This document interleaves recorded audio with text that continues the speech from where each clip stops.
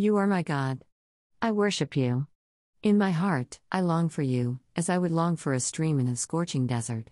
I have seen your power and your glory in the place of worship. Your love means more than life to me, and I praise you. As long as I live, I will pray to you. I will sing joyful praises and be filled with excitement like a guest at a banquet. I think about you before I go to sleep, and my thoughts turn to you during the night. You have helped me, and I sing happy songs in the shadow of your wings. I stay close to you, and your powerful arm supports me. All who want to kill me will end up in the ground. Swords will run them through, and wild dogs will eat them. Because of you, our God, the King will celebrate with your faithful followers, but liars will be silent.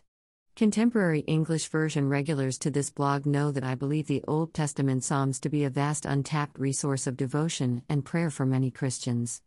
The biblical Psalms provide believers with words for prayer, song, and thought so that we might remain close and connected to the Lord. I will worship. Worship involves gratitude to God for God's inherent love, and praise to God for divine works done in the world. God's people, gathered together for worship, affords a wonderful opportunity to express gratitude and praise, as well as listen to the stories of others who have experienced the gracious works of God in their lives. Therefore, both personal and corporate worship is needed. Personal worship, even if engaged daily, will inevitably lead to a truncated understanding of God and God's law without corporate worship, because we need the encouragement and the accountability of others for mature spiritual growth. In addition, to only participate in corporate worship, without attending to daily personal worship, leads to a bifurcation between Sunday and our Monday to Friday workaday existence.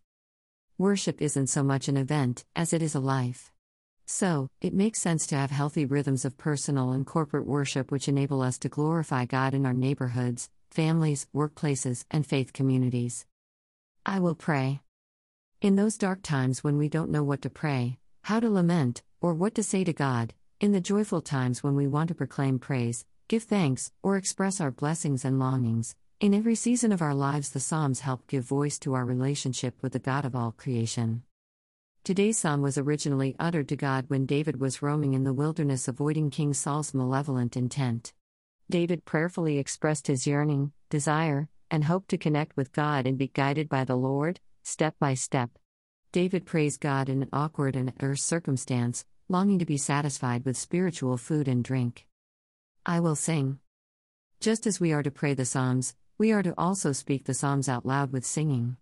The Psalter hymnal of old, as well as many contemporary praise and worship songs, are words from the Psalms, meant to help, encourage, and give voice to our own current experiences. Inspired by the Psalms, take a few minutes today to sing and or listen to songs such as God You Are My God by Michael W. Smith, or check out a compilation of music from the Psalms, like the Psalms Project, which aims to put all 150 Psalms to music. Maybe even craft your own tune to today's Psalm and sing it to the Lord. I will think. Specifically, the psalmist mentions thinking about the Lord before retiring for sleep, as well as turning to God when awake during the night. In today's modern and postmodern society, anxiety and racing thoughts are ubiquitous, the result of overthinking and fixating on particular troubling thoughts. Contemplating God through reflecting on the Psalms can be a way of taming the out-of-control thinking, while positively engrafting sound theology into the inner workings of our brains. There's a reason why the daily lectionary has a reading from the Psalms every day. It is one of the best sources for practical spirituality and heartfelt worship, as well as transforming the way we think. I will stay close.